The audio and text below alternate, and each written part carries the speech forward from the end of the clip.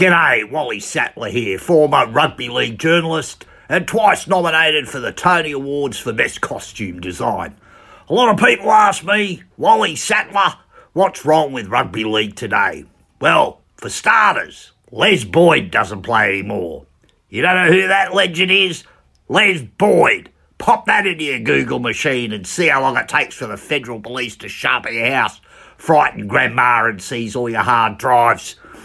Another great was the magnificent Dr. George Peponis. Yes, doctors used to play. He played for Canterbury Bankstown, won the best and fairest for 2 years running, and also performed 4 open heart surgeries.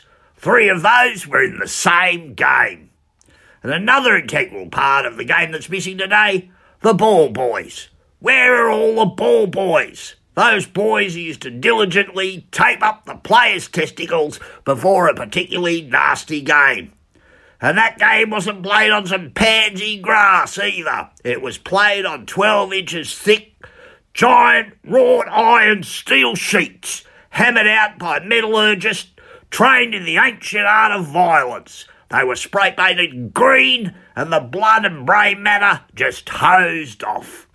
And another thing, there used to be a midweek competition and played under lights. Yes, they even used to play rugby league under lights. Midnight coat hangers and elbows were not only a thing of majestic beauty, but they seemed to sparkle ever more underneath the night skies. Being a midweek competition meant you had no time to heal either. So if your pancreas was still bleeding from being shivved in a scrum on Sunday, you still had to show up Lockhart Oval on Wednesday night to have your ankles broken. And it was at one of these night games that the bomb was first introduced into the game of rugby league. Fortunately, some ex-soldiers were on hand and were able to disarm it in the sheds at half-time. And the Bears, are they still playing? No, because in 1962 the Soviet Union invaded the Sydney Sports Ground when a sleuth of 600-pound Russian bears from the Moscow circus somehow picked up the basic fundamentals of the sport, and I must admit they were quite formidable when it came to packing down for a scrum.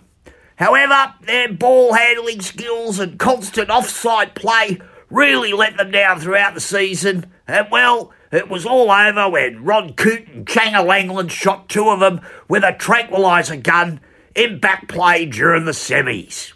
Yes, the game of rugby league has changed a lot since the good old days of headbutts, shoulder charges, fish hooks and oriental throat spikes.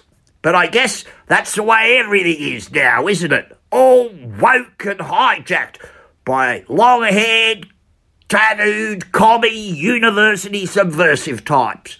I can honestly say it does bring a tear to my eye. Rugby League, how I miss you. This is Wally Sattler.